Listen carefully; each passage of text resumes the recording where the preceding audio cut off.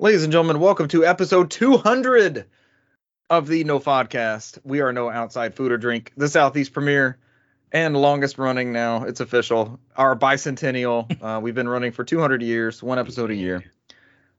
This is the 200th episode of the No Podcast. At one point, I didn't think we would make it to two, much less 200. So I'm very happy to be here. We'll touch on some of our favorite memories and a couple stats for you here shortly. Tonight in news. Get me 10 cc's of video games stat. Okay. Things are looking dark at the Initiative Studio, ? Could they look perfectly dark? Oh. No 2022 EA Play Live or Live, whatever that is. What is EA Play Live? Now we get to experience now we get to experience EA Play Dead.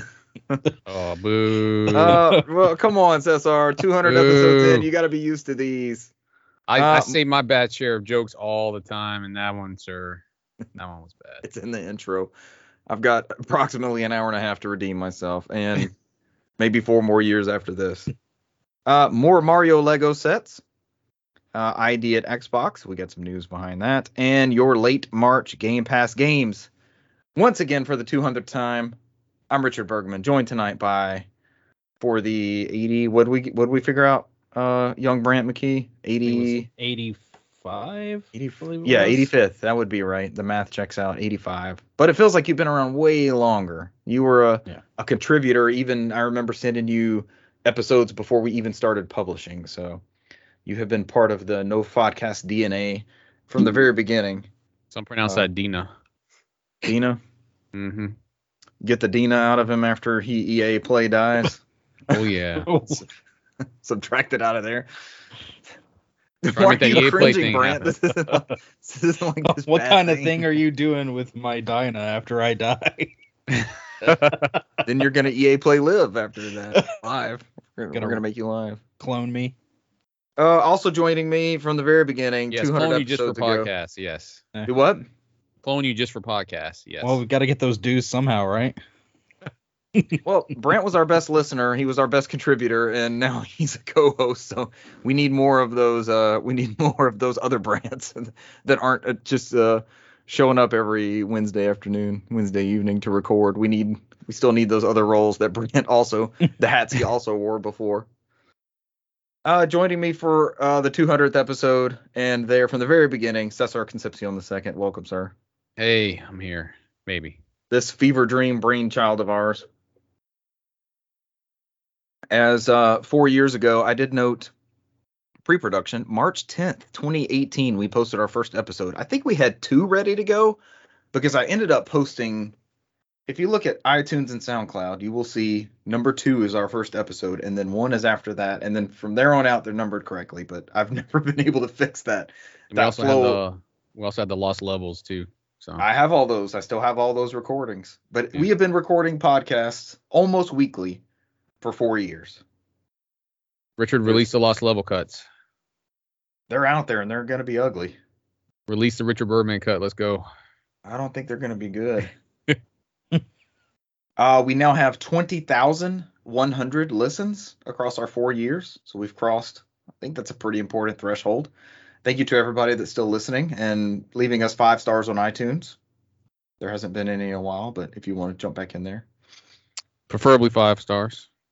Always 5 stars. Actually, our ranking is like 4.5, so somebody gave us lower than 5 at some point. Somebody gave us a 1. It's like, fine. At least leave some comments. Let us know why. But 200 episodes in. Anybody have any favorite memories or moments or anything that? I'll start. I'll jog some memories. So for the first, oh God, what was that? That was pre-pandemic, Cesar. So it's probably the first 2 years.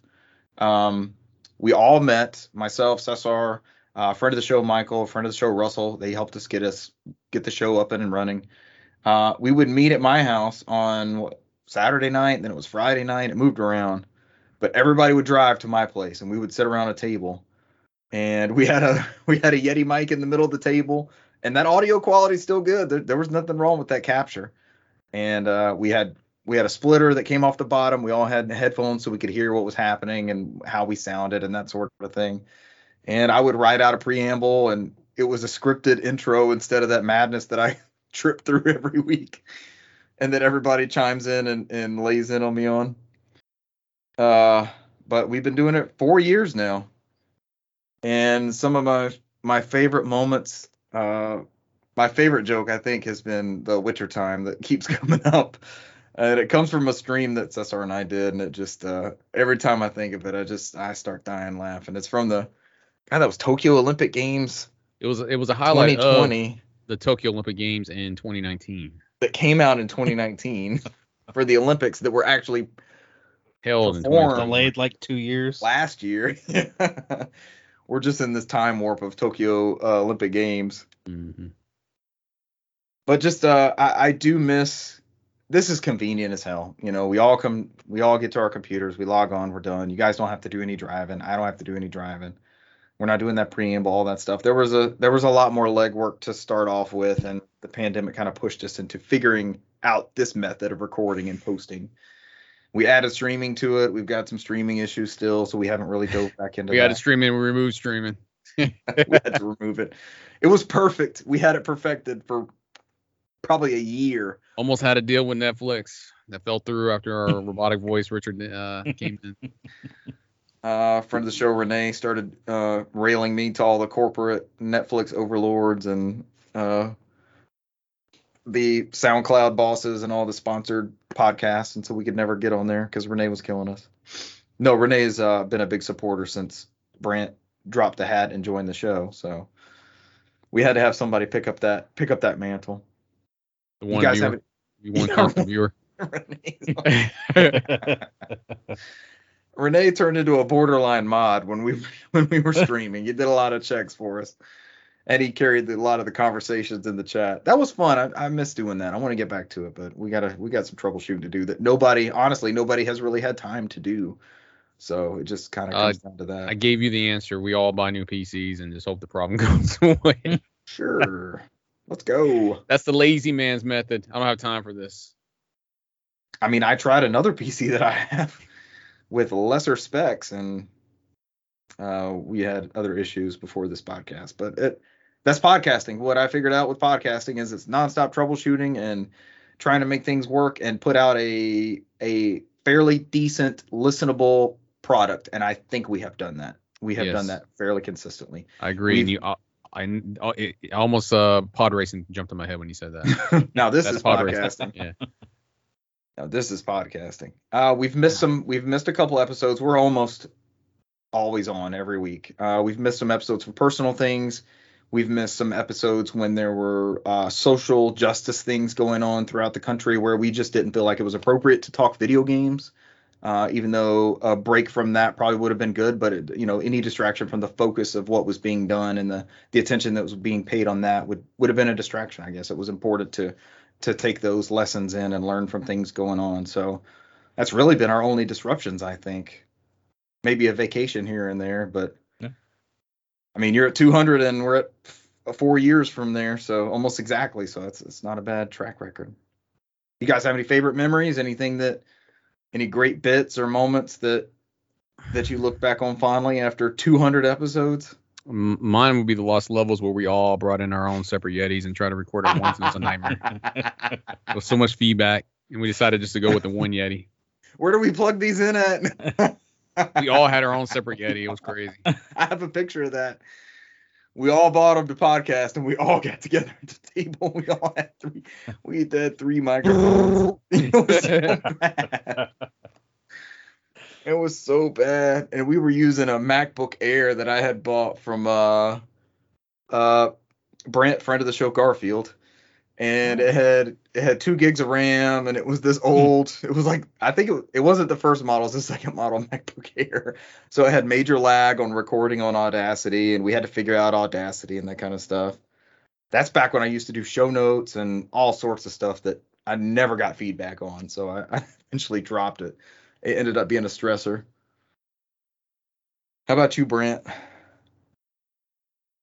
I don't know. It was always great to just listen to you guys talk and basically be a fly on the wall to the conversation. And then now being involved. Now you're a fly in the wall. Yes. And now you don't want to listen to the podcast. Now you I'm buzzing. Now I'm buzzing into the conversation. And probably one of my favorite things is like the time that you and the last time and probably the only time that it'll happen for the foreseeable future when you and Cesar played Double Dragon together. I don't recall this incident. You don't recall that at all, huh? No. And I must have blocked it from my memory. He will never play Double Dragon with Cesar ever again. Must be an emotional scarring. Did that resound with you as a listener? Were you on the show then? No, but it was pretty damn funny. It resounded with you as a listener. Hey, we had some pretty good bits through the years. Yeah. But also never played Double Dragon with Cesar. I got many versions of Double Dragon. So. I hope they're all single player.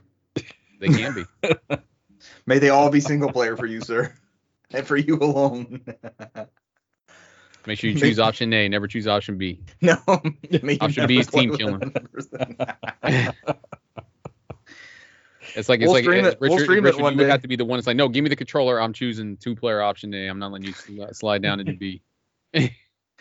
That's one of our better bits. One day we will, when we're together streaming against Cesar, and I will play Double Dragon, and I will just kick his ass. I will never try to play the game. I'll just go after Cesar. It'll be total sabotage. I mean, and then we'll reach a truce, and then I'll come after you again. And what would you do is wait till I get into the game and we start fighting bosses and just start taking me down with the boss. Turn on you. That will be the one that would probably get me like, what the fuck are you doing? Like, okay. How you feel, bitch? Like I'm if I'm sitting there concentrating laying on somebody and then you just start laying into me too, and then I'll be like, all right, what's happening? When you need me the most, I'm just destroying you. The boss is hitting me in the back, and I'm just going after you. Nothing like a Double Dragon betrayal. Brand, it's been fun seeing you come on. The first episode you came on, we had to have somebody. Yeah, Cesar was out. Yeah, he was Cesar out. was out. He was down. Yep. For some medical reasons. He and I talked about it. He was like, "You've been talking about getting Brand on before. Get him on so you have content this week, because we hadn't. I don't think at that point we had missed a week. You know, get somebody on there. You've been wanting to have him on there. I think he knows his stuff. He'd met you before. Yeah. And you did a great job for a solo show. It's hard. We wanted to add you probably well before that, but the dialogue is just not as it's not to me, it's not as good of a show with just the two of us. And the premise behind the whole show was Cesar and I had long commutes and we would talk to each other on the phone, and it was like, why don't we put this down? Why don't we record this? Somebody might listen to this. I think we've told that before. 200 episodes, you start repeating yourself.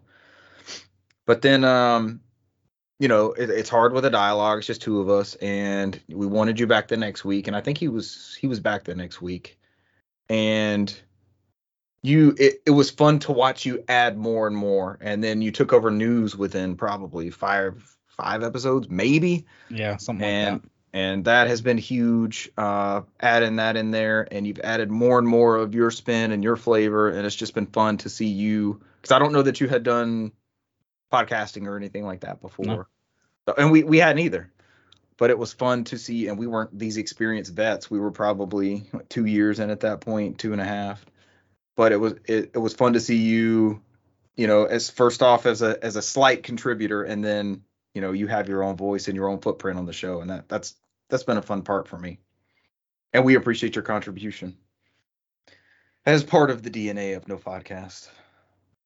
And soon, like we said, there will be more episodes you were on than ones you weren't on. So yeah, I just can't believe we haven't passed that yet. It seems, God, we did a lot of those episodes on late nights at my house. Golly. 3 a.m. Sometimes we'll finish it out in Waffle House. Or I miss. That or the occasional Huddle House sometimes, once or twice. And then every time we went, we realized we fucked around and shouldn't have gone to Huddle House. Oh, God. You remember that time the server sat down with us and started telling us her life story? And oh, gosh. It was sorry. Look at each other. She was an oversharer, huh?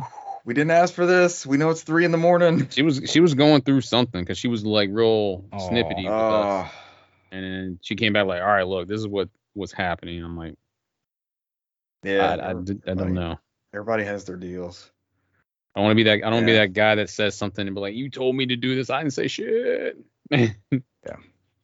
I do miss.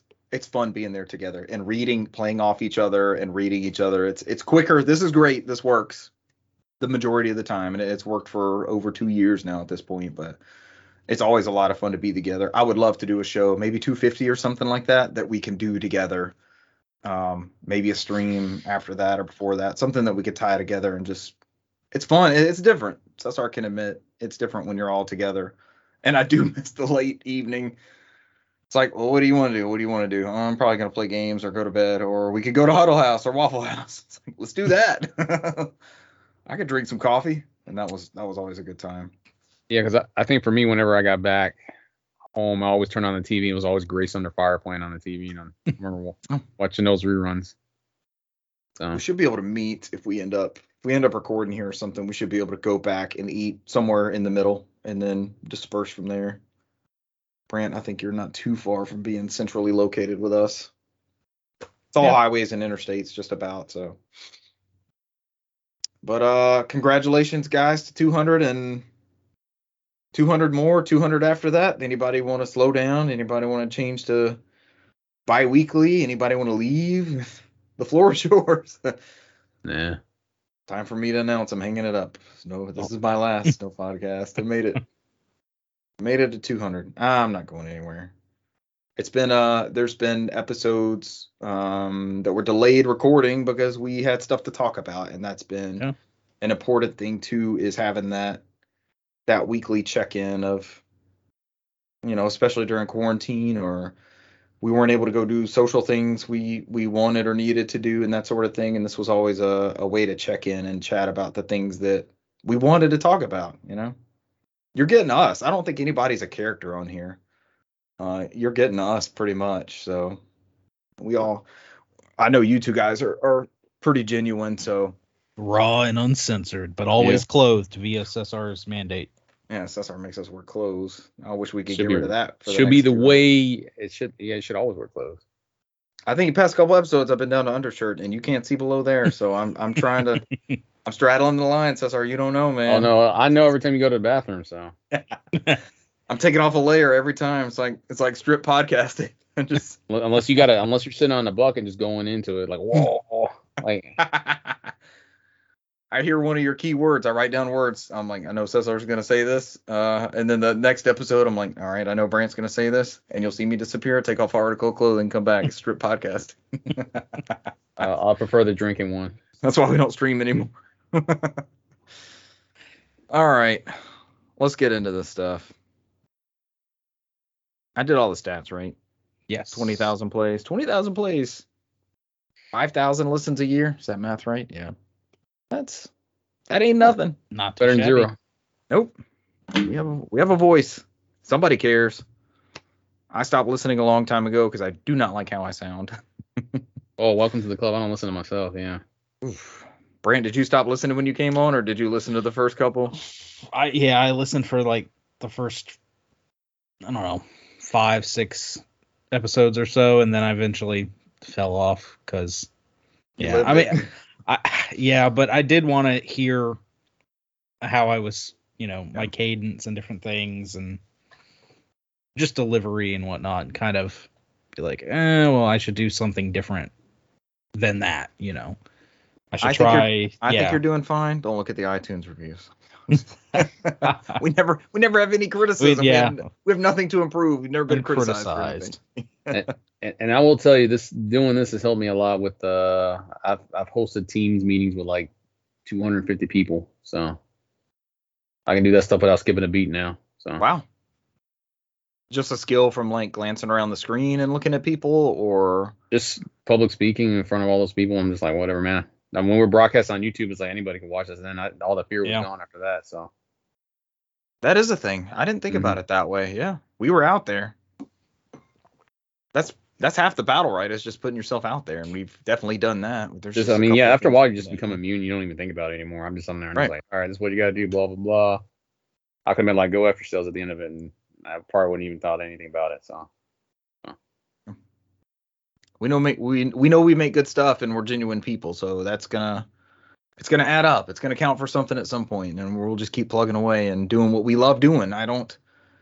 There's times where I don't feel like I have the energy, or man, I'd rather be doing this or something like that. But as soon as I log in and start talking with y'all and we get warmed up, it's just, this is what I want to do. And then the time goes away and I glance down, it's like 10:30. I'm like, damn, I've been talking games with my friends for 2 hours. That's not a bad way to spend the evening. You could all be playing Elden Ring right now. Joining Cesar in Elden Ring. Yes, he wants us to join him in Elden Ring. I don't know. I just could be playing it by myself. you can come along if you want. He's thinking about it when he's not playing. Oh man, it's bad. I'm up to 3 in the morning every day playing it. So Dang. Plugging away. You lose track of time, man. I'm just sitting there like fucking around, like I'm gonna kill one more boss, and then I kill like 7 more. So I'm like, and then I look at the time, I'm like, damn, it's 3 a.m. I probably should get to bed. I gotta go to work in 3 hours. That looks a lot of bosses. 90 Well, bosses, then man. Yeah. You have those speedrunners. 90? Yeah. Yeah, but then you have those speedrunners that like beat it in 30 minutes and then now under 30 minutes and Yeah, if you have to beat at least 4. The minimum is beat 4 bosses in the game. That's it. And then you can beat the whole thing. So they're speed running that, kind of like a Ganon run type deal. It's it's like Breath of the Wild where they were going through like, all right, what's the minimum I need to do? Right. So. Get good at that. Go to the final boss and try to beat him with the bare minimum of whatever you have after those 4. I'm not doing that. So it's hard enough just having like all the fucking god. I got a Godslaying armor now and a Godslaying sword. I still get my ass handed to me. So I'm like, not a god yet. I still scream at the TV late at night like, oh yeah, that makes sense. Fucking bullshit. Sure. Yeah. That's me with a Halo kill from off screen somewhere. Sure, that's fine. Yeah. Okay. I don't get mad at Halo. I get mad at that. I've gotten mad. Elden Ring's the one that has my blood boiling, man. There's some times where I'm sitting there and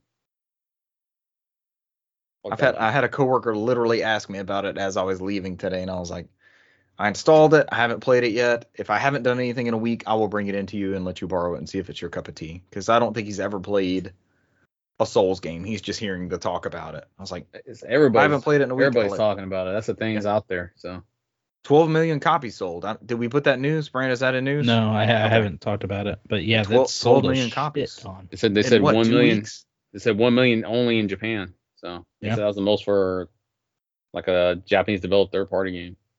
And did you see in that press release they were saying they want to expand the IP past the game? They want to do like shows and other type things. So that was a pretty cool bit. Cesar, if you like that lore in that universe. I don't know. There's not really much lore in there, so I was laughing because I watched somebody on YouTube where they said they spoiled themselves and saw the ending, and they're like, I don't know what's going on in the game, and they're like, I don't know if I spoiled myself on the ending because it's like I don't know what was happening in the ending either. I didn't understand anything. So they're like they came to the conclusion that they didn't spoil anything at all because they're looking like I don't know what's happening. So. Just looking at it like, sure, whatever this is. It's a bunch of pictures of things are happening. I mean, I think it took me 50 hours before I figured out what was going on in the game. So now I got an idea what's going on with the story. Before then, I was like, I don't know what the fuck I'm doing. I'm like, or why I'm doing this for. So probably be me watching one of those Infinity War movies. Like, okay, that's a logical conclusion based off the ones I've seen. That's fine. Whatever this is. Maybe I'll put more pieces together. Let's get into this news. This comes from The Verge. New video game company aims to develop therapeutic games. Wait, what have we been doing this whole time? I've been using games for therapy since my childhood, I believe. What is this product? Deepwell Digital Therapeutics will make games first, treatment second. Devolver Digital founder Mike Wilson is partnering with medical device expert Ryan Douglas to launch Deepwell Digital Therapeutics, a video game company that will both develop games that can treat health conditions. That will both develop games that can treat health conditions. And what else? The article does not say. The company will also help outside companies identify existing games that have therapeutic value, the founders say.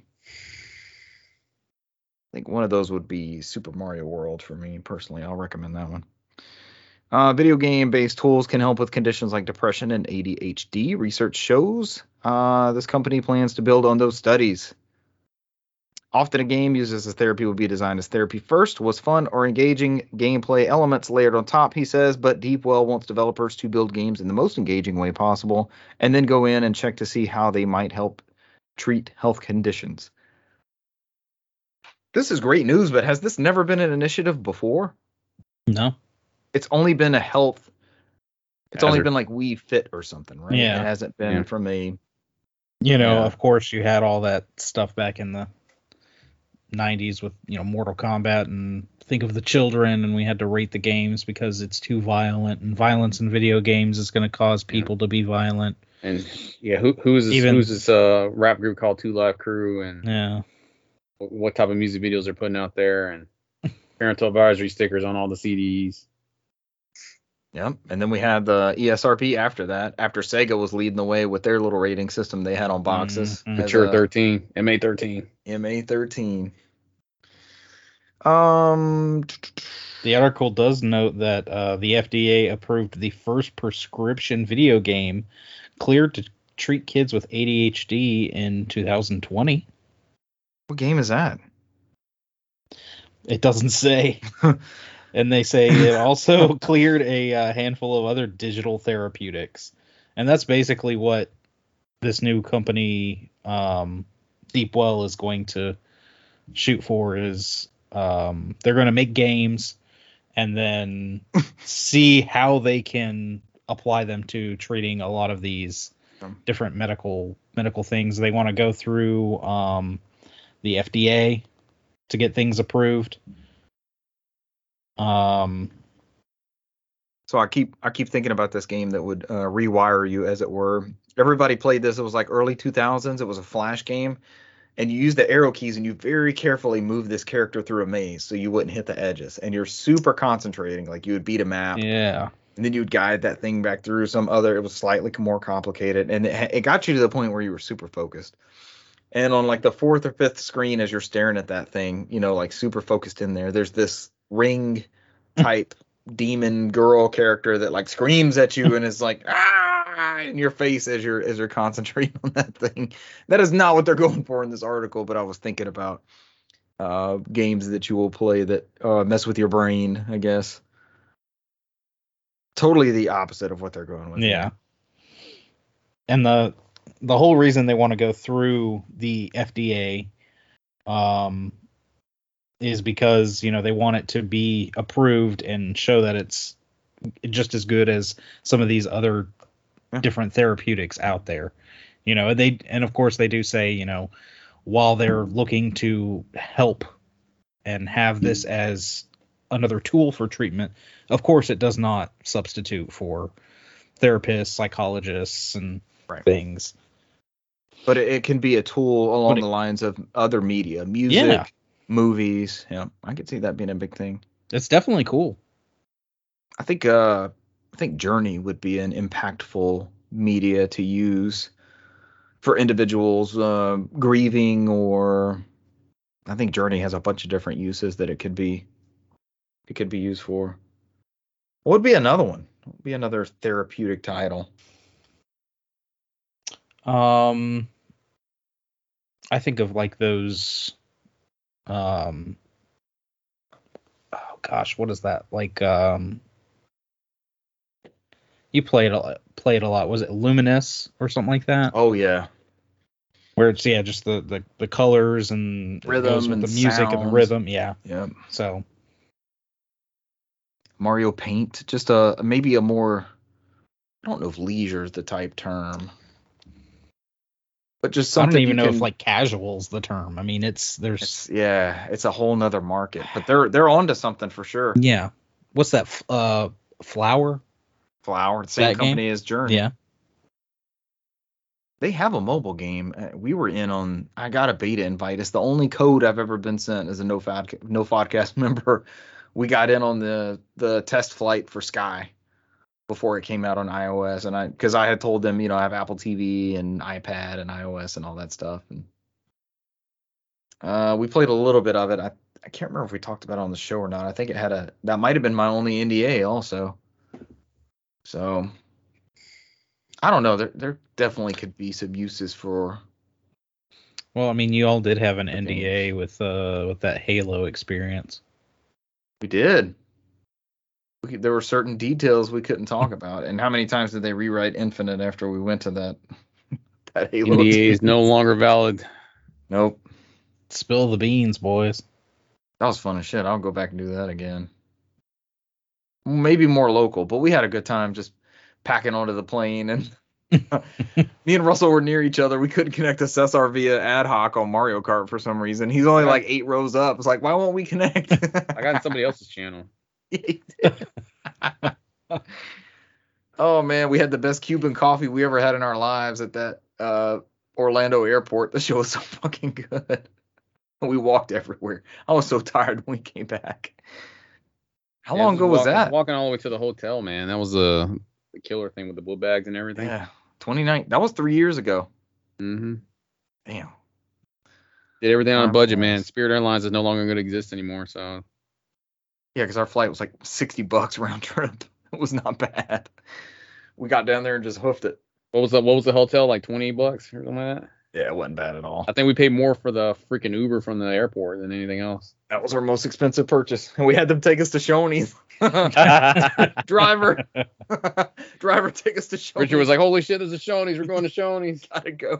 We got that breakfast buffet. We destroyed it. Then we walked to the hotel. They wouldn't let us check in because it was too early. We had to walk back to the convention center. I miss those, man. Let's go the next time it's safe to go to one. Let's go to one of those, like the Atlanta one you and I did and canvassed and handed out our stickers. Remember we were there for the Halo, but they were also doing Destiny that weekend down there too. Remember, it was across the road. Oh man, that was good times. Yeah, because Bungie was also there too. So. All right, is there anything else to add to that? Games for Therapy. Hope we hear more about this. Yeah. I would like something marketed that I think VR experiences can be this as well. That I think maybe they're leading the way. There's a bunch of like nature and just like super calm things that you can look at. I actually think there's an app called Calm, specifically on Oculus, that you can. It's just like nature scenes and 360, like looking around, and that could be a good use of this therapeutic thing because it takes you out of the real world, and therapy's different for everybody. So look forward to more stuff from Deepwell. Oh god, here we go. VideoGamesChronicle.com. Insiders describe Fast and Furious exits from Xbox's Perfect Dark Studio. As much as half of the core development team have quit in the past year, initiative management says it's confident in its team. Xbox's The Initiative Studio has seen a fast and furious wave of senior departures in the last 12 months. As much as half of the core development team, known to be working on the upcoming Perfect Dark reboot, quit the company during the last year, or around 36 people, analysis of employee LinkedIn profiles has revealed. Oh, so they did a deep dive into this. Mm-hmm. That includes most of the Initiative's senior design team, including game director, lead level designer, principal world builder, and 2 senior system designers, which consisted of a group of 3 former God of War designers. Yikes. The turnover doesn't end in design. Perfect Dark's 2 most senior writers also recently quit, along with the project's technical director, tech art director, lead gameplay engineer, lead animator, QA lead, and more. Okay, who's left? Who's making this game? Crystal Dynamics. Good grief. Yeah. Yes, I think that's how the thing finishes up. According to LinkedIn, the initiative's now less than 50 people and currently has just 3 roles advertised on its website. Analysis suggests it hired around 12 people in the last 12 months. The timing of the departures coincides with the September 2021 announcement that Crystal Dynamics has been signed to co-develop Perfect Dark. This, combined with the few job roles currently advertised at the initiative, suggests that the Tomb Raider developer is likely taking a much stronger lead than first thought on the project. I thought there was a big big thing about the third person. Like, essentially, it seems like Crystal Dynamics kind of soft rebooted the game when they came in. Yeah. And that was against what the initiative had initially. Yeah, the next part is they interviewed the former senior developers, and they cited a lack of creative autonomy and slow development progress for the reasons for departure. And described it doesn't sound promising. A wave of exits. Yeah. As Fast and Furious.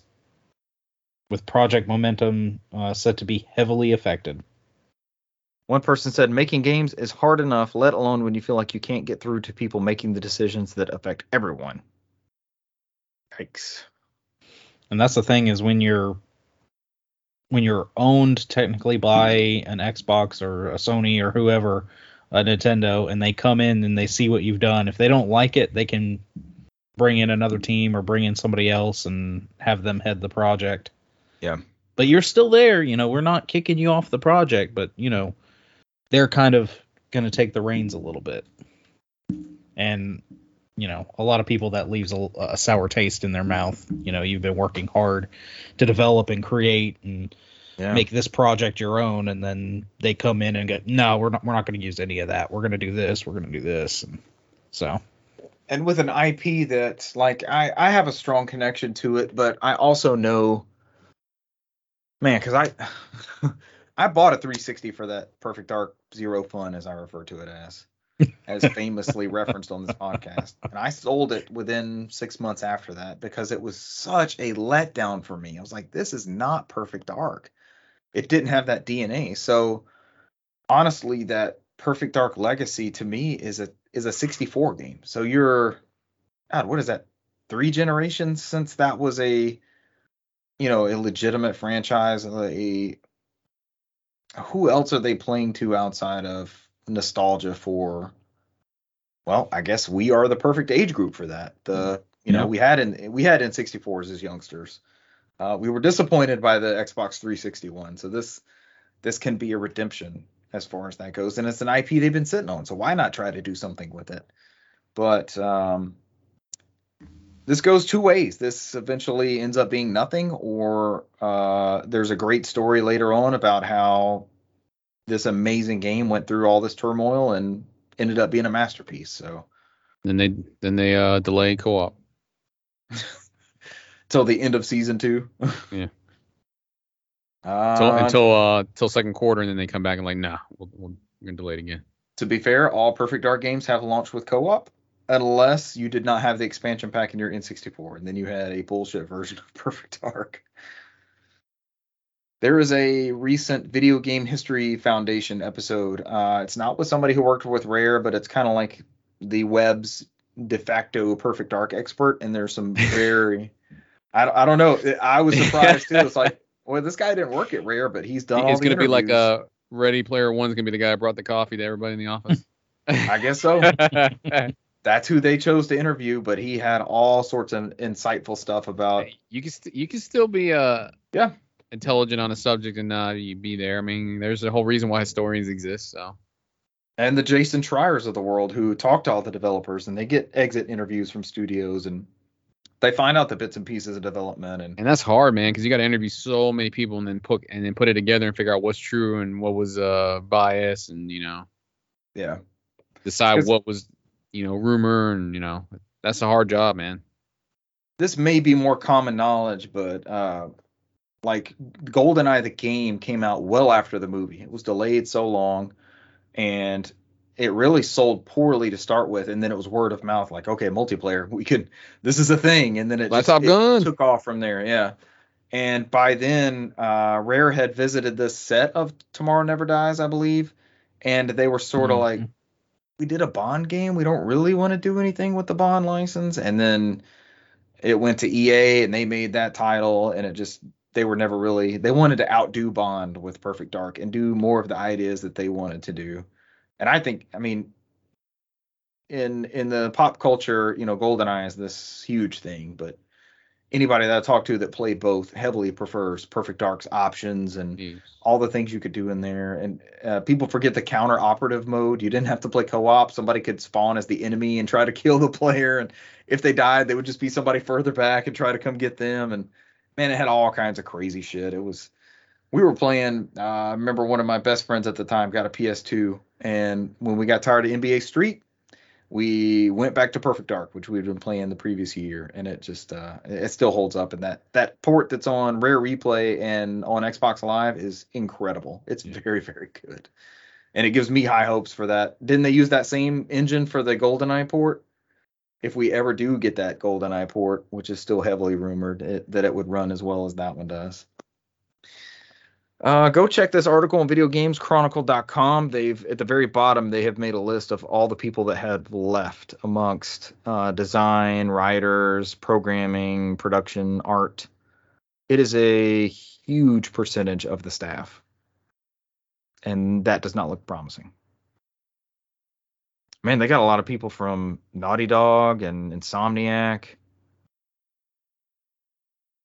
Treyarch. There was quite a pedigree working on this Perfect Dark game. So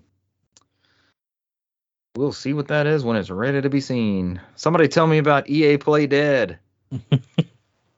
So EA Play Live is usually the show that we see before E3, kind of like the pregame deal. When it's alive. And this year they have said that there will be no EA Play Live.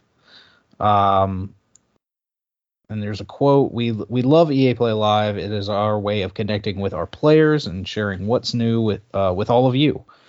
However, this year things aren't lining up to show you everything on that date. We have exciting things happening in our world-class studios, and this year we'll reveal much more about these projects when the time is right for each of them. We look forward to spending time with you throughout the year. So, sorry, Brent. We have world-class studios. We just can't show one thing. There's nothing. There's nothing. You know, I mean, gosh, what? You have all your sports titles, which is, in my opinion, it's important to trot your athlete out there and drum up all your differences, your hit stick and your audibles and whatever else you're going to call. And correct me if I'm wrong, but FIFA has, like when I was in retail, it was Madden. Yeah. FIFA has become, is FIFA now more with their Ultimate Team? Yeah. But they're not. Aren't they? Wasn't that the big thing? Was this year they're probably going to change that name, and they're dropping it supposedly. So maybe that's still in the works. Maybe they haven't figured that out. So what I get from EA is they don't want to pay all that money for FIFA anymore. It's basically what they're saying. That FIFA name. Saw somebody say that was going to be John Madden's football as well. It was just going to be soccer athlete on the front. keep the football name. Well, I guess you don't trot your athlete out there because Madden is on the cover of this one, right? Hasn't that already been announced? The recently lost John Madden a couple months ago, and they're going to honor him. So maybe you don't do that. But this EA Play Live is not always the show for us, but I do think it's an important. Oh dear God, Cesar's messing with himself. I do think it's important. Two-headed Cesar. For our we're not streaming it anyway, so this is just bad radio.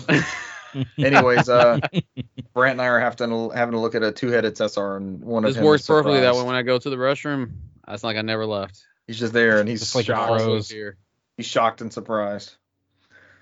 But EA is one of your largest third-party publishers, right? They're not as prominent as they were so many years ago. They're not in the power to kill the Dreamcast by not signing onto their platform, that sort of thing. But they still release some huge franchises. And as this article points out from Sal Romano, you got Dead Space coming up, Grid Legends. Oh no, this included the announcements last year. Yeah. So you had a new Grid game announced last year and Dead Space announced last year, and you could get a Dead Space. I thought we were gonna get. What did we talk about this last week? 2 weeks ago? Yeah. Like we're definitely seeing some Dead Space footage at E3. So maybe that's just at somebody else's show at this point. Yeah. I guess it's not. EA doesn't have to have their own thing. They have partners in the platform holders and PC and. Oh God, if Stadia were to do some sort of show at the same time, that sort of thing, they could. And I mean, they're not exclusively developing Star Wars stuff anymore, but right. They do still have some Star Wars titles coming out. We know that they're doing another Fallen Order title. That's Respawn, right? Respawn's doing one of those. Yeah. I mean, Battlefield kind of fell flat. Yeah. We got that coming up. But yeah, Battlefield kind of fell flat, so I mean, unless they're going to talk about updates for that and fixing that. So, but it is kind of crazy that they have they'll have absolutely nothing. But Yeah. And I guess that's Battlefield needs that reboot. Yeah. They need that 2.0 release of, okay, we've listened to everything, but I mean, I want to say that can be in a different announcement, but when you Yeah. have the whole, E3 is not what it used to be. We'll admit that. But it is still the time when non-games, even now more so, non-games journalism will pay attention to the gaming industry. You're going to get Newsweek articles. You're going to get E-Online articles. You're going to get Entertainment Weekly. You're going to get that sort of press during E3 week because they know when that stuff's going on. And you don't have those bits of press that would release outside of the three of us knowing what's going to be announced, that sort of thing.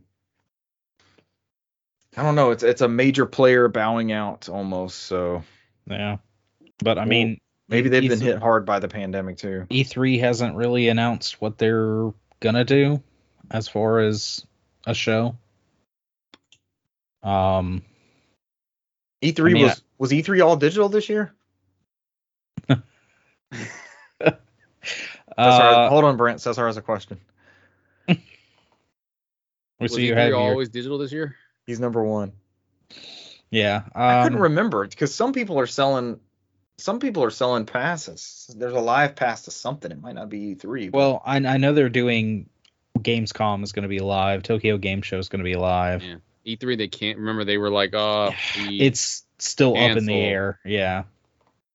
The live thing. Which doesn't change us. We were watching stuff digitally anyways. Except Cesar was going to go out that first year. They pushed it back.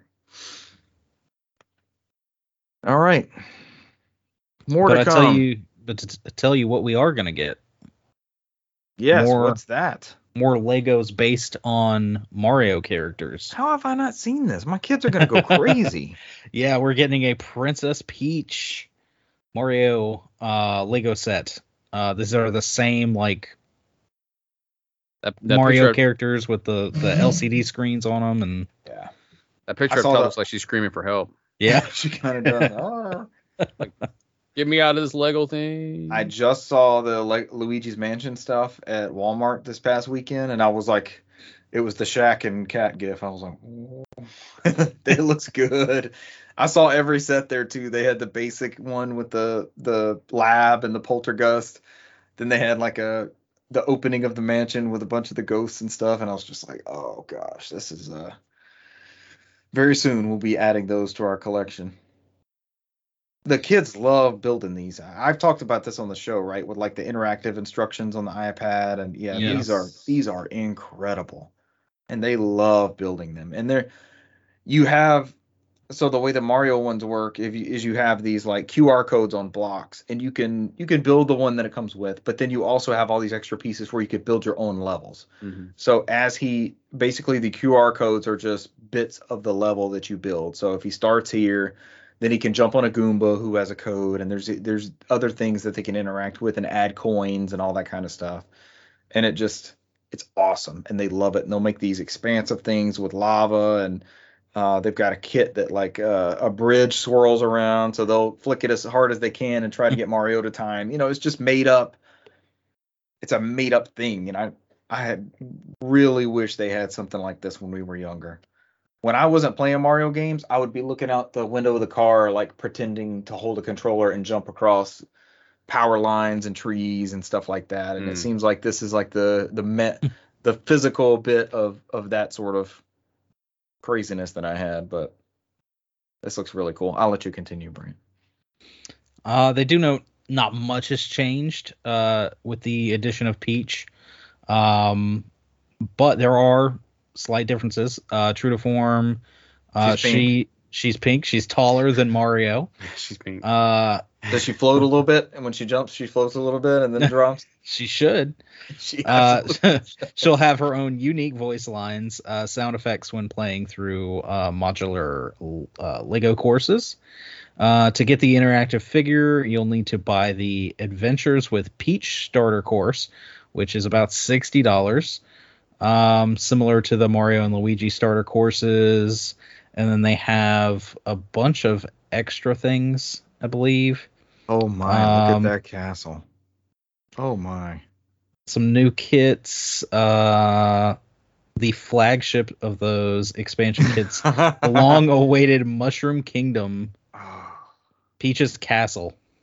It looks like the Which- N64 castle with the Yeah. stained glass and everything. Which is $130. This is But it looks really cool. that sounds pricey. This is. Oh, I dropped for a minute. Am I here? I hear you. But you did drop for a second. Yeah, my screen went blank. I was like, "Oh crap!" It's premium, even though it says 130. Like these are high quality Legos when you get them. These interactive Legos, they're really really cool. What happened? Nothing. You're just frozen now, but we can I'm- hear you and I'm everything. totally frozen. You're totally Oh frozen. yeah, you're good though. We can hear you. So just Yeah. Okay, yeah, just roll with it. Just roll with it until you see me again. Wonder what Uh, happened. I don't know. I don't know if it's I can't hear it from here, but it was storming earlier, so I don't know Could if be that. those thunderstorms have picked back up or what. Along the including updates, let's see, Goomba Shoe expansion. There's no picture of that. I want to see that. No, Unless that's it For- way over there to the left. Is that yellow pipe the Goomba shoe? It doesn't look like a shoe. no, that's got to be a little pipe. Is that it? The third from the right with the pink on top with the Goomba hiding in it? That doesn't look like a shoe either. No. But that's $9.99 Fuzzy Flippers expansion set for $24. Yoshi's Gift House expansion is $30. Cat Peach suit and the Oh, Frozen hell. Tower expansion. I was about to say hell. that's the one I heard when I was reading this article earlier. I'm like, when his kids see that, they're gonna want the Cat hell. Peach. Damn Cat Peach and Cat Mario. and that's $80. Of course, it has to be one of the Yeah. more Oh, expensive hell. things. And the Big Spikes Cloud Top Challenge expansion for $70. Oof. And they note that they're compatible with everything. So Yeah. basically, you have a Super Mario Lego app, and inside the app, you have like the different things you can build, and there's the 3D instructions to walk you through if you get stuck where the pieces are, that sort of thing. It's way more interactive than the little maps. My kids call them maps, the paper instructions that we would get and have to build from. They mention in here that it's backwards compatible, so they all work with each other. And this is hot off the heels of Luigi's Mansion, which just came out. So that's Yeah. pretty cool. They're sticking with this. It must be a good seller, or they're just like, hey, Richard's gonna buy this one too, so we can keep releasing these. Vote with your wallet, right, Cesar? always. Next up, IGN says everything we saw at the ID at Xbox event. I did not watch or hear anything about this. Was there any big Not either. Immortality, an interactive movie trilogy from Sam Barlow. Flintlock, The Siege of Dawn. Cursed to Golf. Escape Academy. Whalefall. Yeah, a lot of these they're these, quirky indie titles. The biggest thing is a lot of these are going to be released, Game Pass day one. They've been focusing on a lot of those. Immortality, it'll be out this summer. Xbox series systems, I guess. It just says X and S, so I'm guessing. Who knows anymore? Yeah. So many different versions of everything. Flintlock. There are. It's worse than I ever remember it, to be honest. Flintlock is more of a action RPG, is what it looks like. And that one's going to be sometime this year as well. This one actually says it's got to be Series SX, and it says Xbox One as well. And this will be day one, I'm guessing. Game Pass there. Cursed to Golf is the very quirky. They didn't call it a roguelike, they called it a golf-like game. Graphics You're- look like Cave Story. yeah, it looks like Cave Story or like Spelunky kind of deal. You're battling bosses and you're playing golf to get out of purgatory and get back to the land of the living. So That's all rounds of golf, in my opinion. and they have like these weird, crazy, crazy power ups and stuff. It actually, if you get a chance, watch this trailer. It looks kind of interesting. Was this your game of the show, Brent? I don't know, maybe. Were you cursed to golf, or were you golf to curse?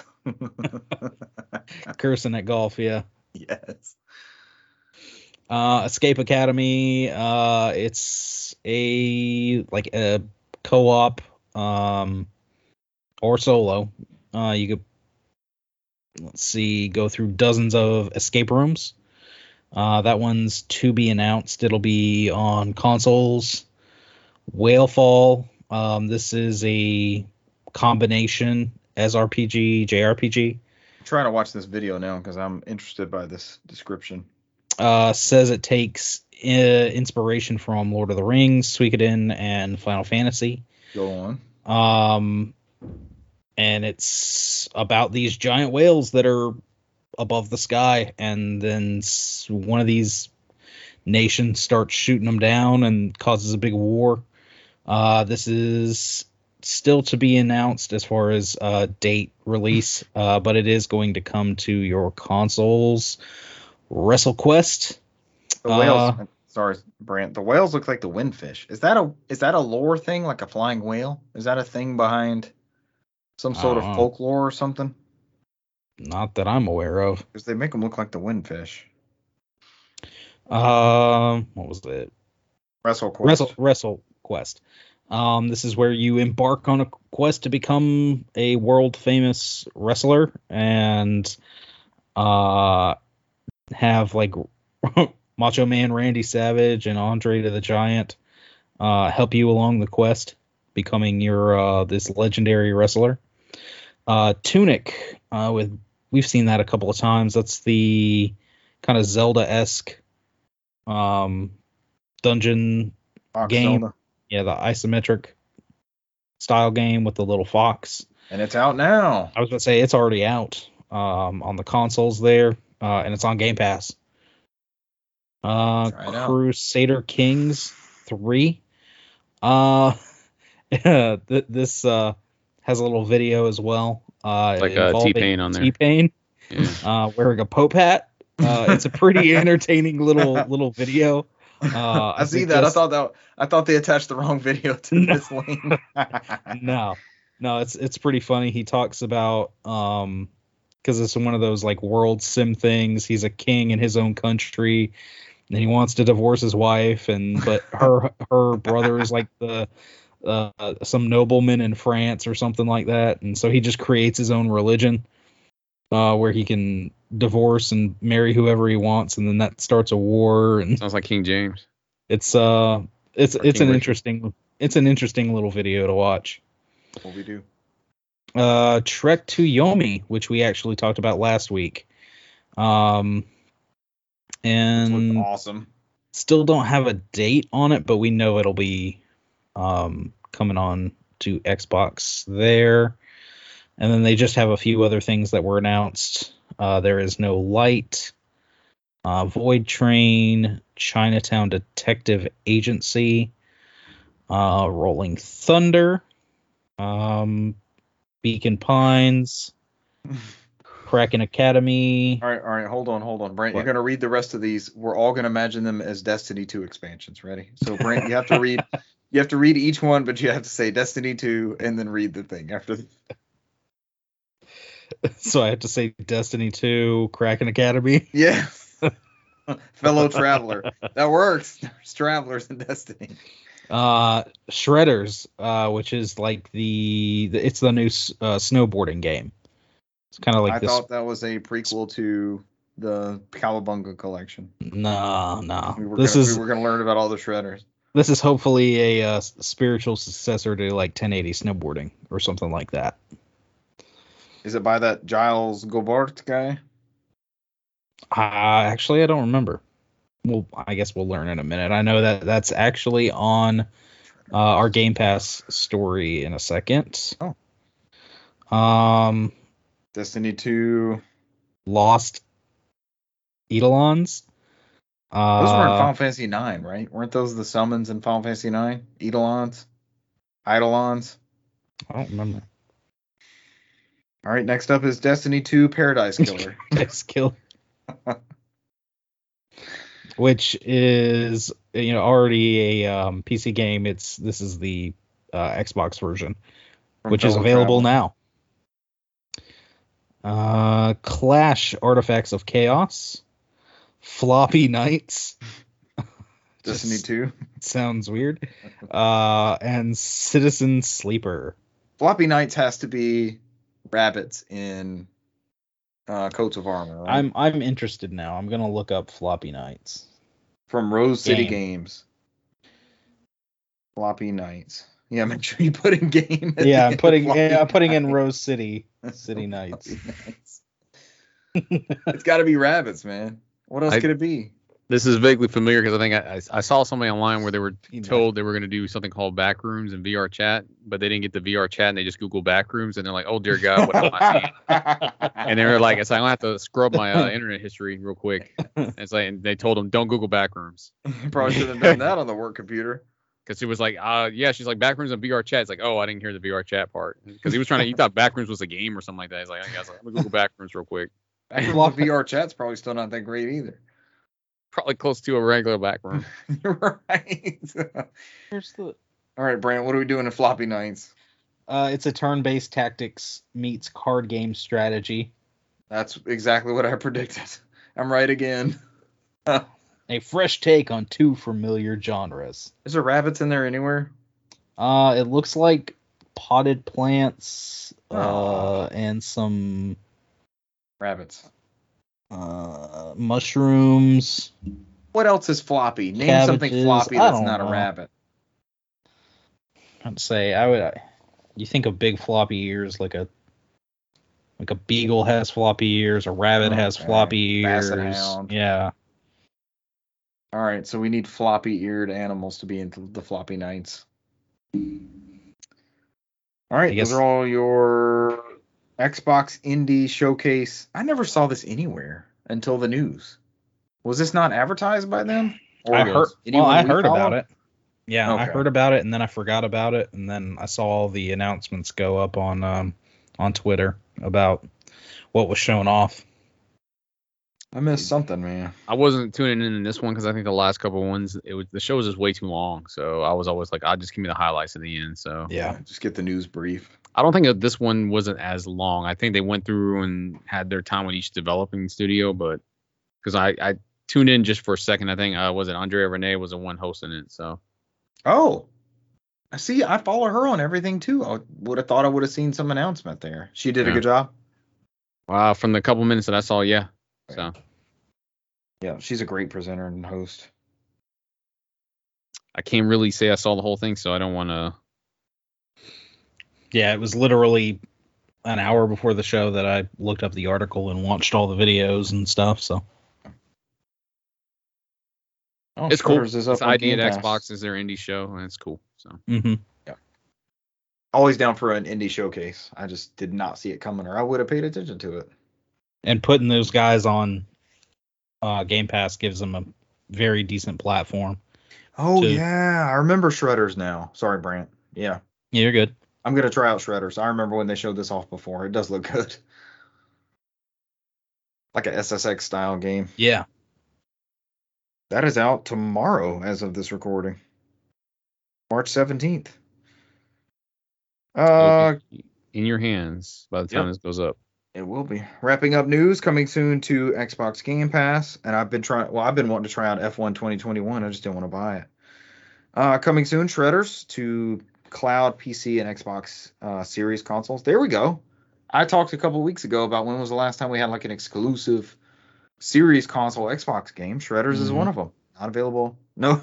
Also jump in on Xbox One and other devices you already own with cloud gaming via Xbox Game Pass Ultimate. So this is one of those where you can only stream it on the last gen systems. The Dungeon of Nahobuch, the Amulet of Chaos, Tainted Grail, Zero Escape, the Nonary games. I know these are well received. I'll take 80s bands for 500. The ones I Tainted Grail, Conquest, Zero Escape, Nunnery Games. Norco probably still fits. Nah, that might be like 90s. We might be getting grungy with Norco. F1 2021. You do not have to play the previous ones to understand the story behind this one. You sure? I mean, it's like at least 100 years of that shit, right? At least 100 years of F1. Ever since Henry Ford invented the F1, we've had shortly after the video game license for the F1 franchise was wrapped up by. That's what he did. Is he made the automobile. Like, no, I got to make this into a marketable thing as a racing series, mostly in Europe. There's this company called Matchbox that had just been making matchboxes, and they're like, what do we do? We have all this metal. What do we do with all this metal? It's very metal. And it's the Hot Wheels lore.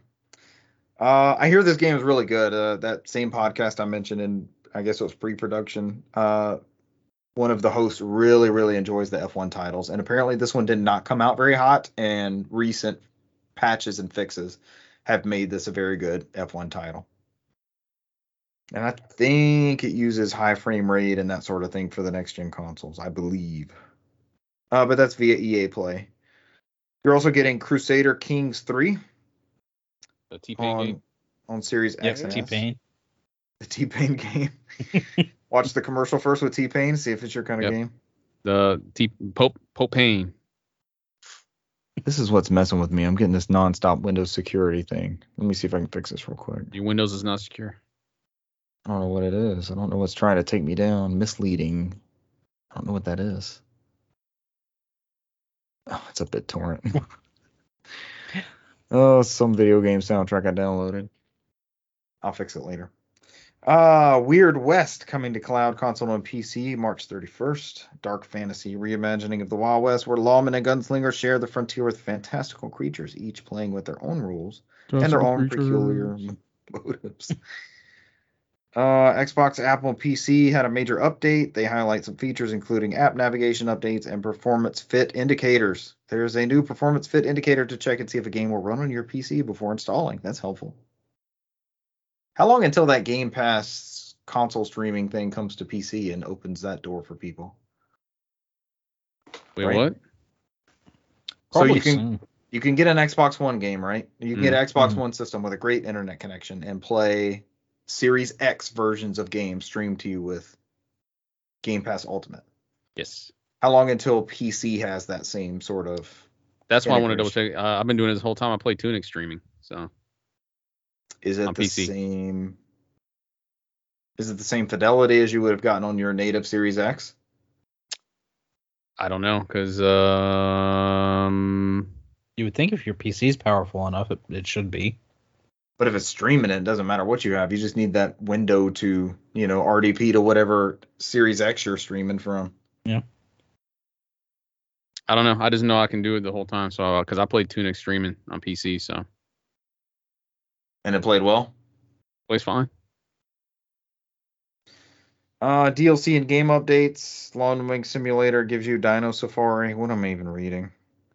Touch controls got added to a bunch of games.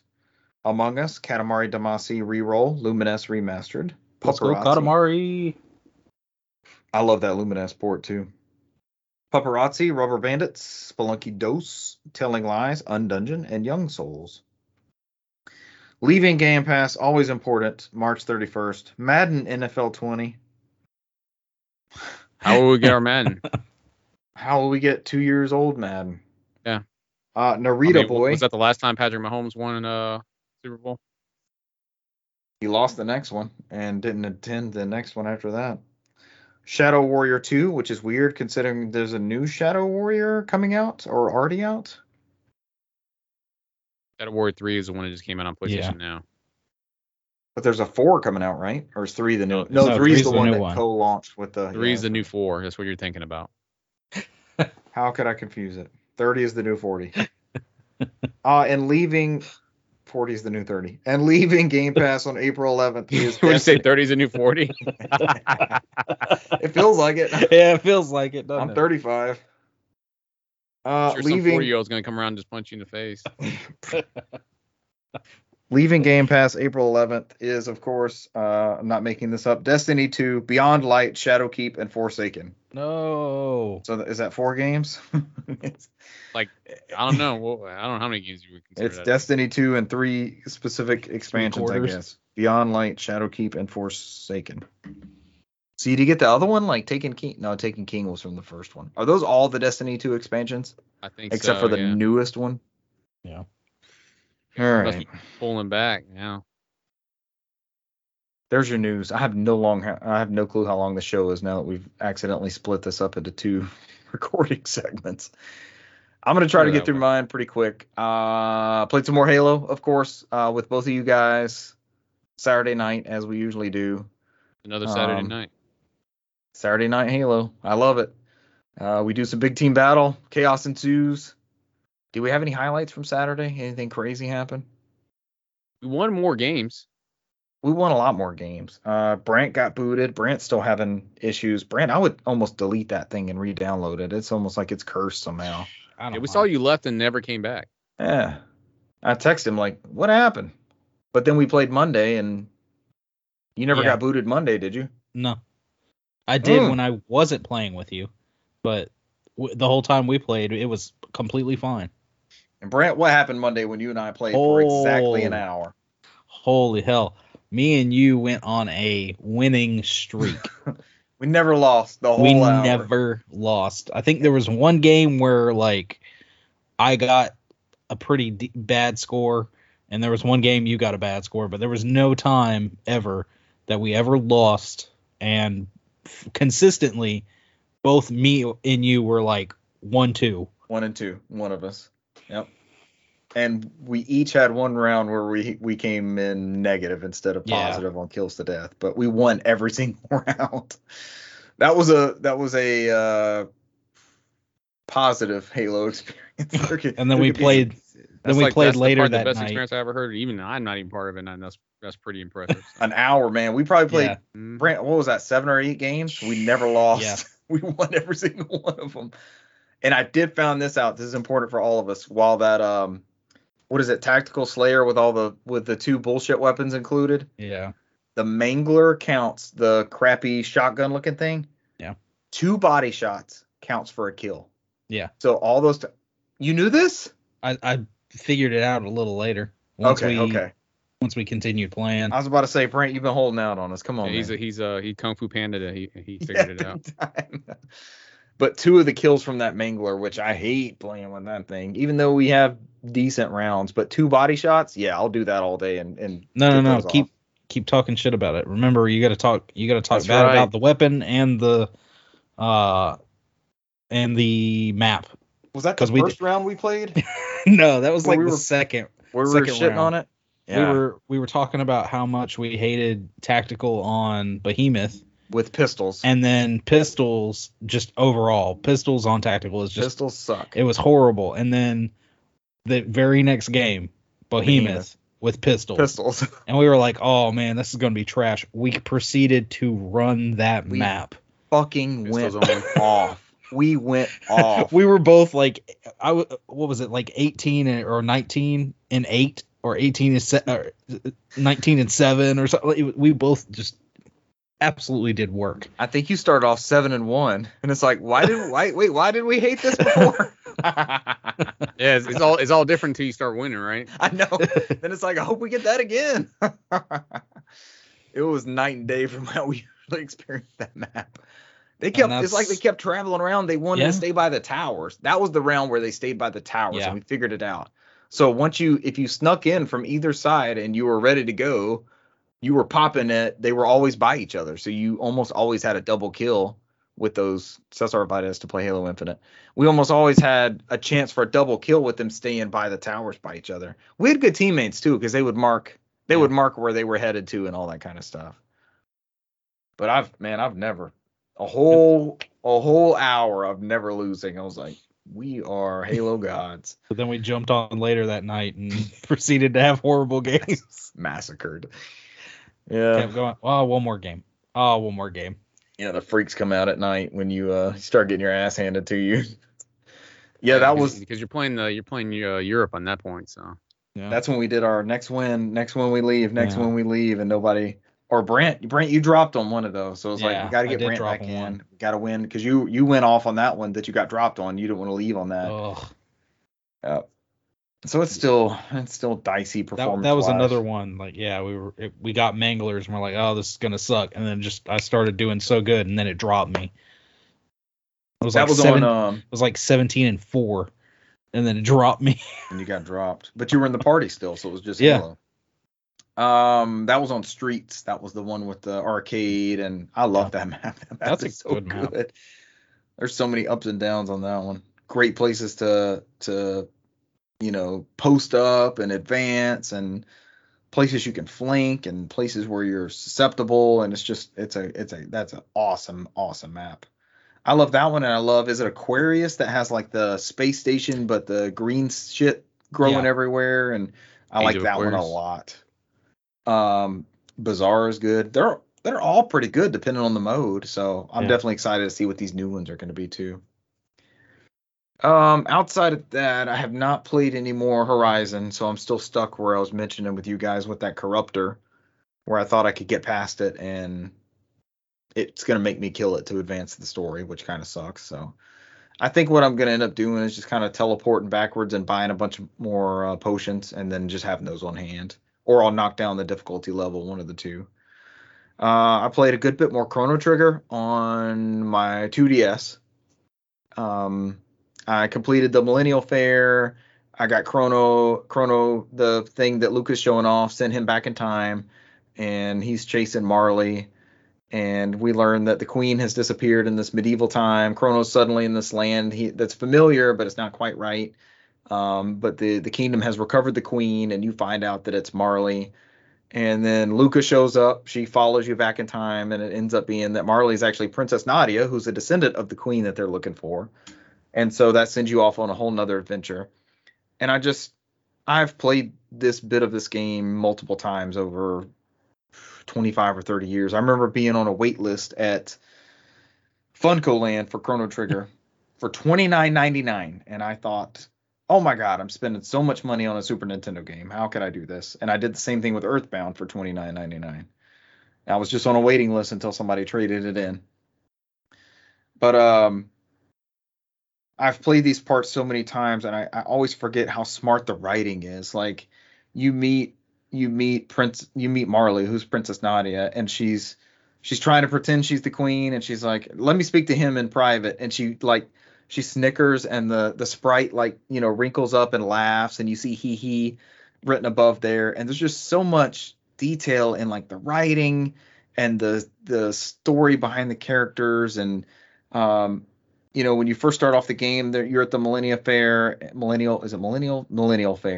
and Leanne's bell is like this iconic thing, and that's where you meet Marley at. And then when you go back in time, the guy's building the bell. Like these stories are just woven through all these different timelines and stuff. And Chrono gets when he saves the where Princess Nadia, Marley goes back to his time. He gets tried and convicted. You have to break out of the prison. You fight a dragon tank, which I remember my first playthrough. I could never beat the dragon tank, and I'm steamrolling this game right now. I don't know if it's just repetition or, I know how to take these things out. And Chrono Trigger it has an ATB, but you can either set it as like active or wait. And I always choose wait because I like to think about my moves, that kind of thing. And it will treat it more as a Final Fantasy game, so you can take your time to figure out what you want to do with your characters. And elements are a big key in this RPG. So there's like robots that are not susceptible to fire or wind or something like that. So you have to physically attack them, and vice versa for different types of enemies. I think one of the key features of Chrono Trigger's battle system, and I don't think I've seen this in anything else, is you can build off of other players' specials. So you have techs, which use MP. So you have HP and MP, and everybody has it. It's not like somebody's just a magician or somebody's a healer or a sorcerer or something like that. And as they level up their abilities, they also intertwine with other characters that are in your party. So you may have Marley that uses Aurora, which heals people, and then Chrono has Whirl, which is like a sword type attack that he uses. But both of them together is like Aura Whirl, which he heals everybody with. So there's all these combinations between the party members, and it's evolving as you go, and you're jumping between these timelines and such. And so now I'm in the future. I know I'm gonna get the character Robo, but I'm not quite to him yet. And this future area has domes, so it's the same map, but you're seeing all these different timelines. So I was in the it's like the Middle Ages, and then I went to the past ages, and then back to the Middle Ages, got tried, broke out of there, had to escape from people trying to chase me down, and jumped ahead to the future. So it's the same map, but like the town is now a dome where people have to grow their own food inside this dome because everything's run down, the robots took over, and you're traversing the same areas, but the maps don't look the same, and there's always some other malevolent factor affecting that timeline, whether it be a corruption or the robots, something like that. And the music's incredible, the battle system's great. Um, it's very straightforward. I was talking about Legend of Dragoon, like it was just this comfort, straightforward. You understood what the battle system was like. You understood your weapon. I love an RPG where you can go into a shop and you see a sword and it's like, you can buy the sword, it's going to increase your attack by 5, and it's not a guessing game as to min-maxing or anything like that. And it's been so much fun. That 2DS is an awesome machine. I talked about it last week. It's become more comfortable to hold. I played a little bit more Ocarina of Time. Did I mention starting that last week? Mm. I don't know if this is going to be a serious playthrough, but I got through the Deku Tree on this playthrough, and I've always enjoyed the 3D on that game. It really popped and all that kind of thing. And on the 2DS, it just looks like a GameCube game, like it's a portable GameCube. Yeah. And on that screen, it's just like, damn, this looks good. I had always thought that I was kind of losing out by not playing the 3D builds of these games. And that is not the case. These are gorgeous games outside of that 3D mode. So the 2DS is not a slight on any of that console's library or the DS library. If you play those back, they're beautiful, that kind of thing. Which I'm playing the DS build of Chrono Trigger. I love that one because there's a map on the bottom screen, and I can tell where I'm going and where I've been. And as a friend of the show, Russell will tell you, I get lost in my own museum. So it's very helpful to know and it fills in the map on the bottom, so it'll tell you where you're going, that sort of thing, and where you've filled in and seen that area. So Chrono Trigger's great. Ocarina of Time plays really well. My youngest watched me beat the Queen Goma in the Deku Tree, the first like boss that you fight. I let her run around a little bit, just kind of hacking the bushes, and then she was like, "What do we do in here?" I was like, "The boss is in here, but you have to like look up, and then the boss will come down, and then you can fight the boss." Oh, I can do that. And so she was running around and looked up. I showed her the view button. Click view on there, and then kind of tilt the 2DS up so you're moving your camera with the gyro controls, which makes the slingshot and the bow and arrow and all that. It makes it amazing. I played Breath of the Wild like that. That's the way to go with those games. I love it. And so you look up there, and Queen Goma's like creaking around on the top. Brent, you just played Majora's Mask, so I know you know a bunch of this type stuff. And drops down, and then you hear the do do do like the boss thing, the intro. And she hands me back the 2DS, like, yeah, I don't want to play that thing. You fight that thing. And I've been beating that boss since 1999, so it was quick and easy. Like, this is what happens, and then you get the backstory for the creation of the Triforce and what's happening here. And I think they're going to become Zelda fans. I don't know if this was the first Zelda game I would introduce them to, but I think they're going to be. I think they're going to be Zelda fans. They already identify with the characters and they recognize the artwork and that kind of stuff. So, oh god, we're getting on 10 o'clock. Halo and Chrono Trigger on 2DS via the DS backwards compatibility. Those are my games, and a little bit of Ocarina of Time. All right. So for me this week, mine was easy. As like I said, I've only been playing Elden Ring, so more Elden Ring. 65 hours into it. I found myself, I mentioned earlier in this episode, where I've been playing till like 3 in the morning, not noticing it's 3 in the morning. So that's a sign of a good game. It's usually just one more area for me to do and one more thing for me to do, and going around the map and talking to various NPCs. And there was an NPC I missed that apparently I advanced too far in the game and they died. And I was like, oh, that sucks. So I never got to do that quest. So there does. They can do like that to you? Mm-hmm. Yeah. And it's like I didn't even know they were there because it was hidden deep in the cave. I was like, fuck. I when I finally went through the cave, I was like, they were already dead. So, I mean, but there's so many different NPCs in that game. So, but I've gotten the habit of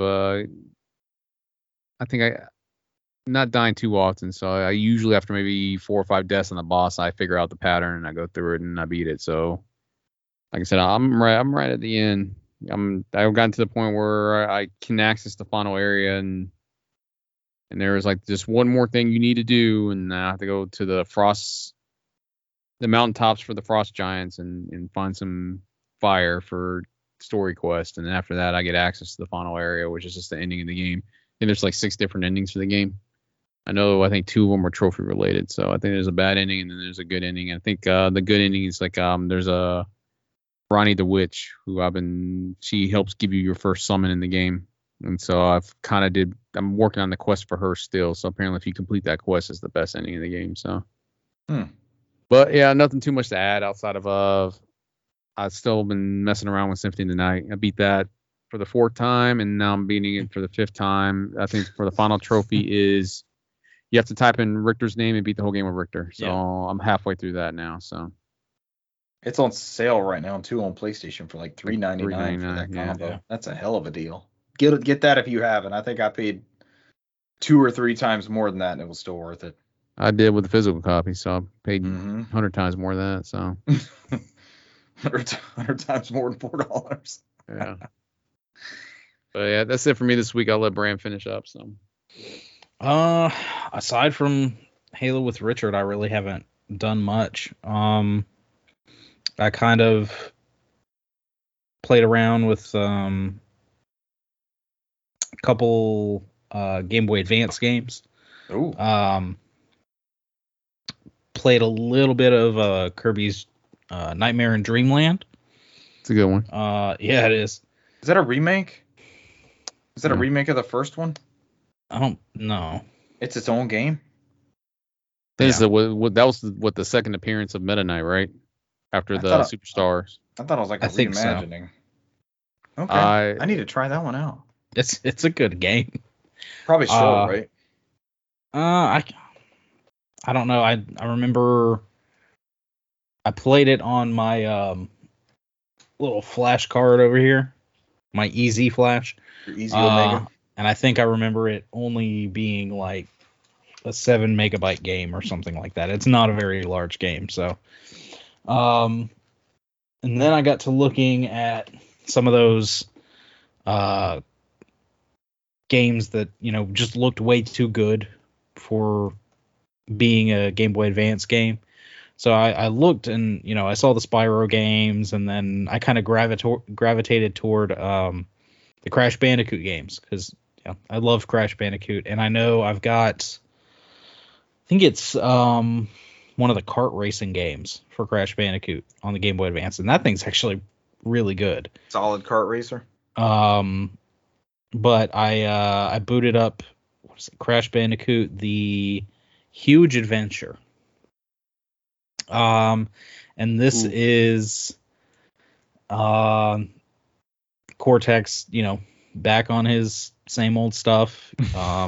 You got to go back. The Bowser of Crash Bandicoot. You got to go through the levels and collect the crystals. This is very much designed around like Crash Bandicoot Warped style and layout. The level selection is the exact same. It's that hub in the center, and there's like 5 buttons in each level. It seems like there's going to be maybe 4 or 5 levels or something like that, and you've got to advance through those and do each 5 stages on those, and then fight the boss. I've gone through 2, almost all the way through the 3rd part, and the first one was Dingo Dial. Then it was of course Engine, and now it's going to be tiny. This game is actually really freaking good.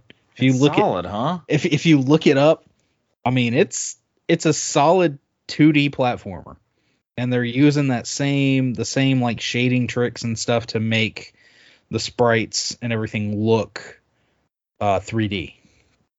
Are you playing this on your alternate storefront card? No, it's not. Well, yeah, I'm playing it off the flash card, if that's what you're asking. Okay. I'm playing a backup. It's not my backup, but it's somebody's backup. It sounded like you were playing one of the PlayStation ones when we heard you playing. That's the thing. That's what I was playing. It's got a bunch of the same music. It's made. It was made by Vicarious Visions. It does look like Warped. I see him with the scuba thing. It's good. That is the one thing, is a lot of the levels are about the same. You'll have a water level. You'll have kind of the jungle level. You'll have the ice level where you run through and do a little bit of platforming, and then you jump down and get chased toward the camera. Yeah, here's the Iceman. He's on a bear, and the Iceman's chasing him. So you get a lot of the same things. They do change it up a little. The controls are tight. Those, running toward the camera actually works pretty dang good on there. They have a few of those levels where you fly around. Because from Warped, Crash actually got in like a little biplane and flew around this, open area and shot down blimps. In this game, they put Crash in the air with like a jetpack on, and he's got like a little laser gun, and you can fly around the map kind of like Space Harrier style and shoot down enemies and stuff, and it actually works really well. Damn. It's pretty good. I'm probably gonna just keep playing and try and beat it and see what else, because I don't know if Vicarious Visions continued to make these. I know they made a few more of these, but Vicarious Visions. Yeah, it says they got a 78 on Metacritic. That's a solid game then. 94% liked this video game. Google users. And it came out in 2002. But that was another golden age. We didn't know how good we had it. And there were so many more of those, because I know, what was it, like those Spyro games, and so those isometric 3D Spyro games, when I saw those and knew that was Game Boy Advance hardware, I could not believe it. I was like, holy shit. And wasn't I talking to you, and you said like the Tony Hawk games were actually really pretty decent on there that too? That launch title, Tony Hawk 2, people still rave about. That is like how to do portable handheld Tony Hawk, is that second one. Well, with that tech, Yeah. Because I didn't have a whole bunch of Game Boy Advance games. I had a good handful and solid titles that I played over and over and over as a kid. But going back, good. Yeah, I was so excited for the GBA. I know Cesar picked up a bunch of those launch titles, but I just found that Nintendo Power that I poured over.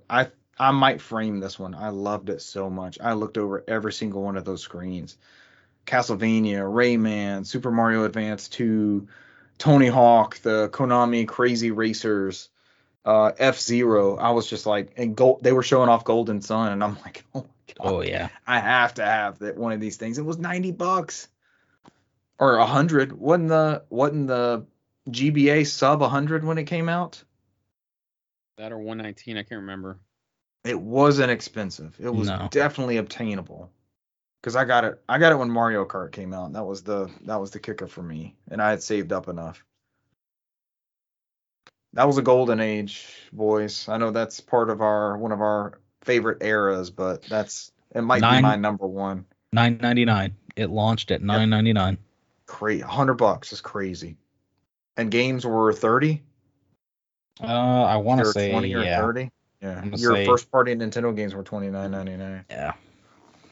But yeah, going back and looking through some of these games, there was a lot of good games. Good collections. We got NES games we hadn't had in years. We got a Phantasy Star collection. We got 2 F-Zero games. That's our last F-Zero titles. Until Nintendo Switch Online. When do we count those? Do those count as anything? That's not just, a new I mean, F-Zero, right? Yeah, re-releases. Those aren't really. But we give them half credit for that, right? For making it playable again. Yeah, I guess. For not having to have an N64. But yeah, that's it. Playing around with some GBA games, and then playing some Halo with you guys. That's about it. Halo continues to be fun. It may seem simple. It is not the deepest game in the world. I'm not that great at it.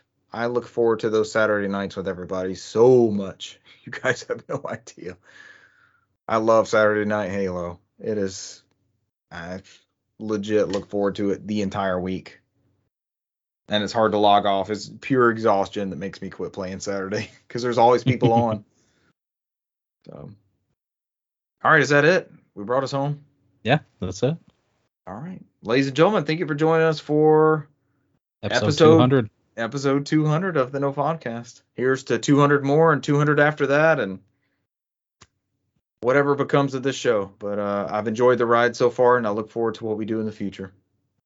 And we enjoyed having you this week, as with the previous 159 weeks. And we'll see you next 199. Why did I make it 159? Say what? Your math's a little off there. 160. What was happening there? Thank you for totally tripped over that. Thank you for joining us for this week and the past 199 weeks before this. And we will catch you next week. Bye. See ya. Adios.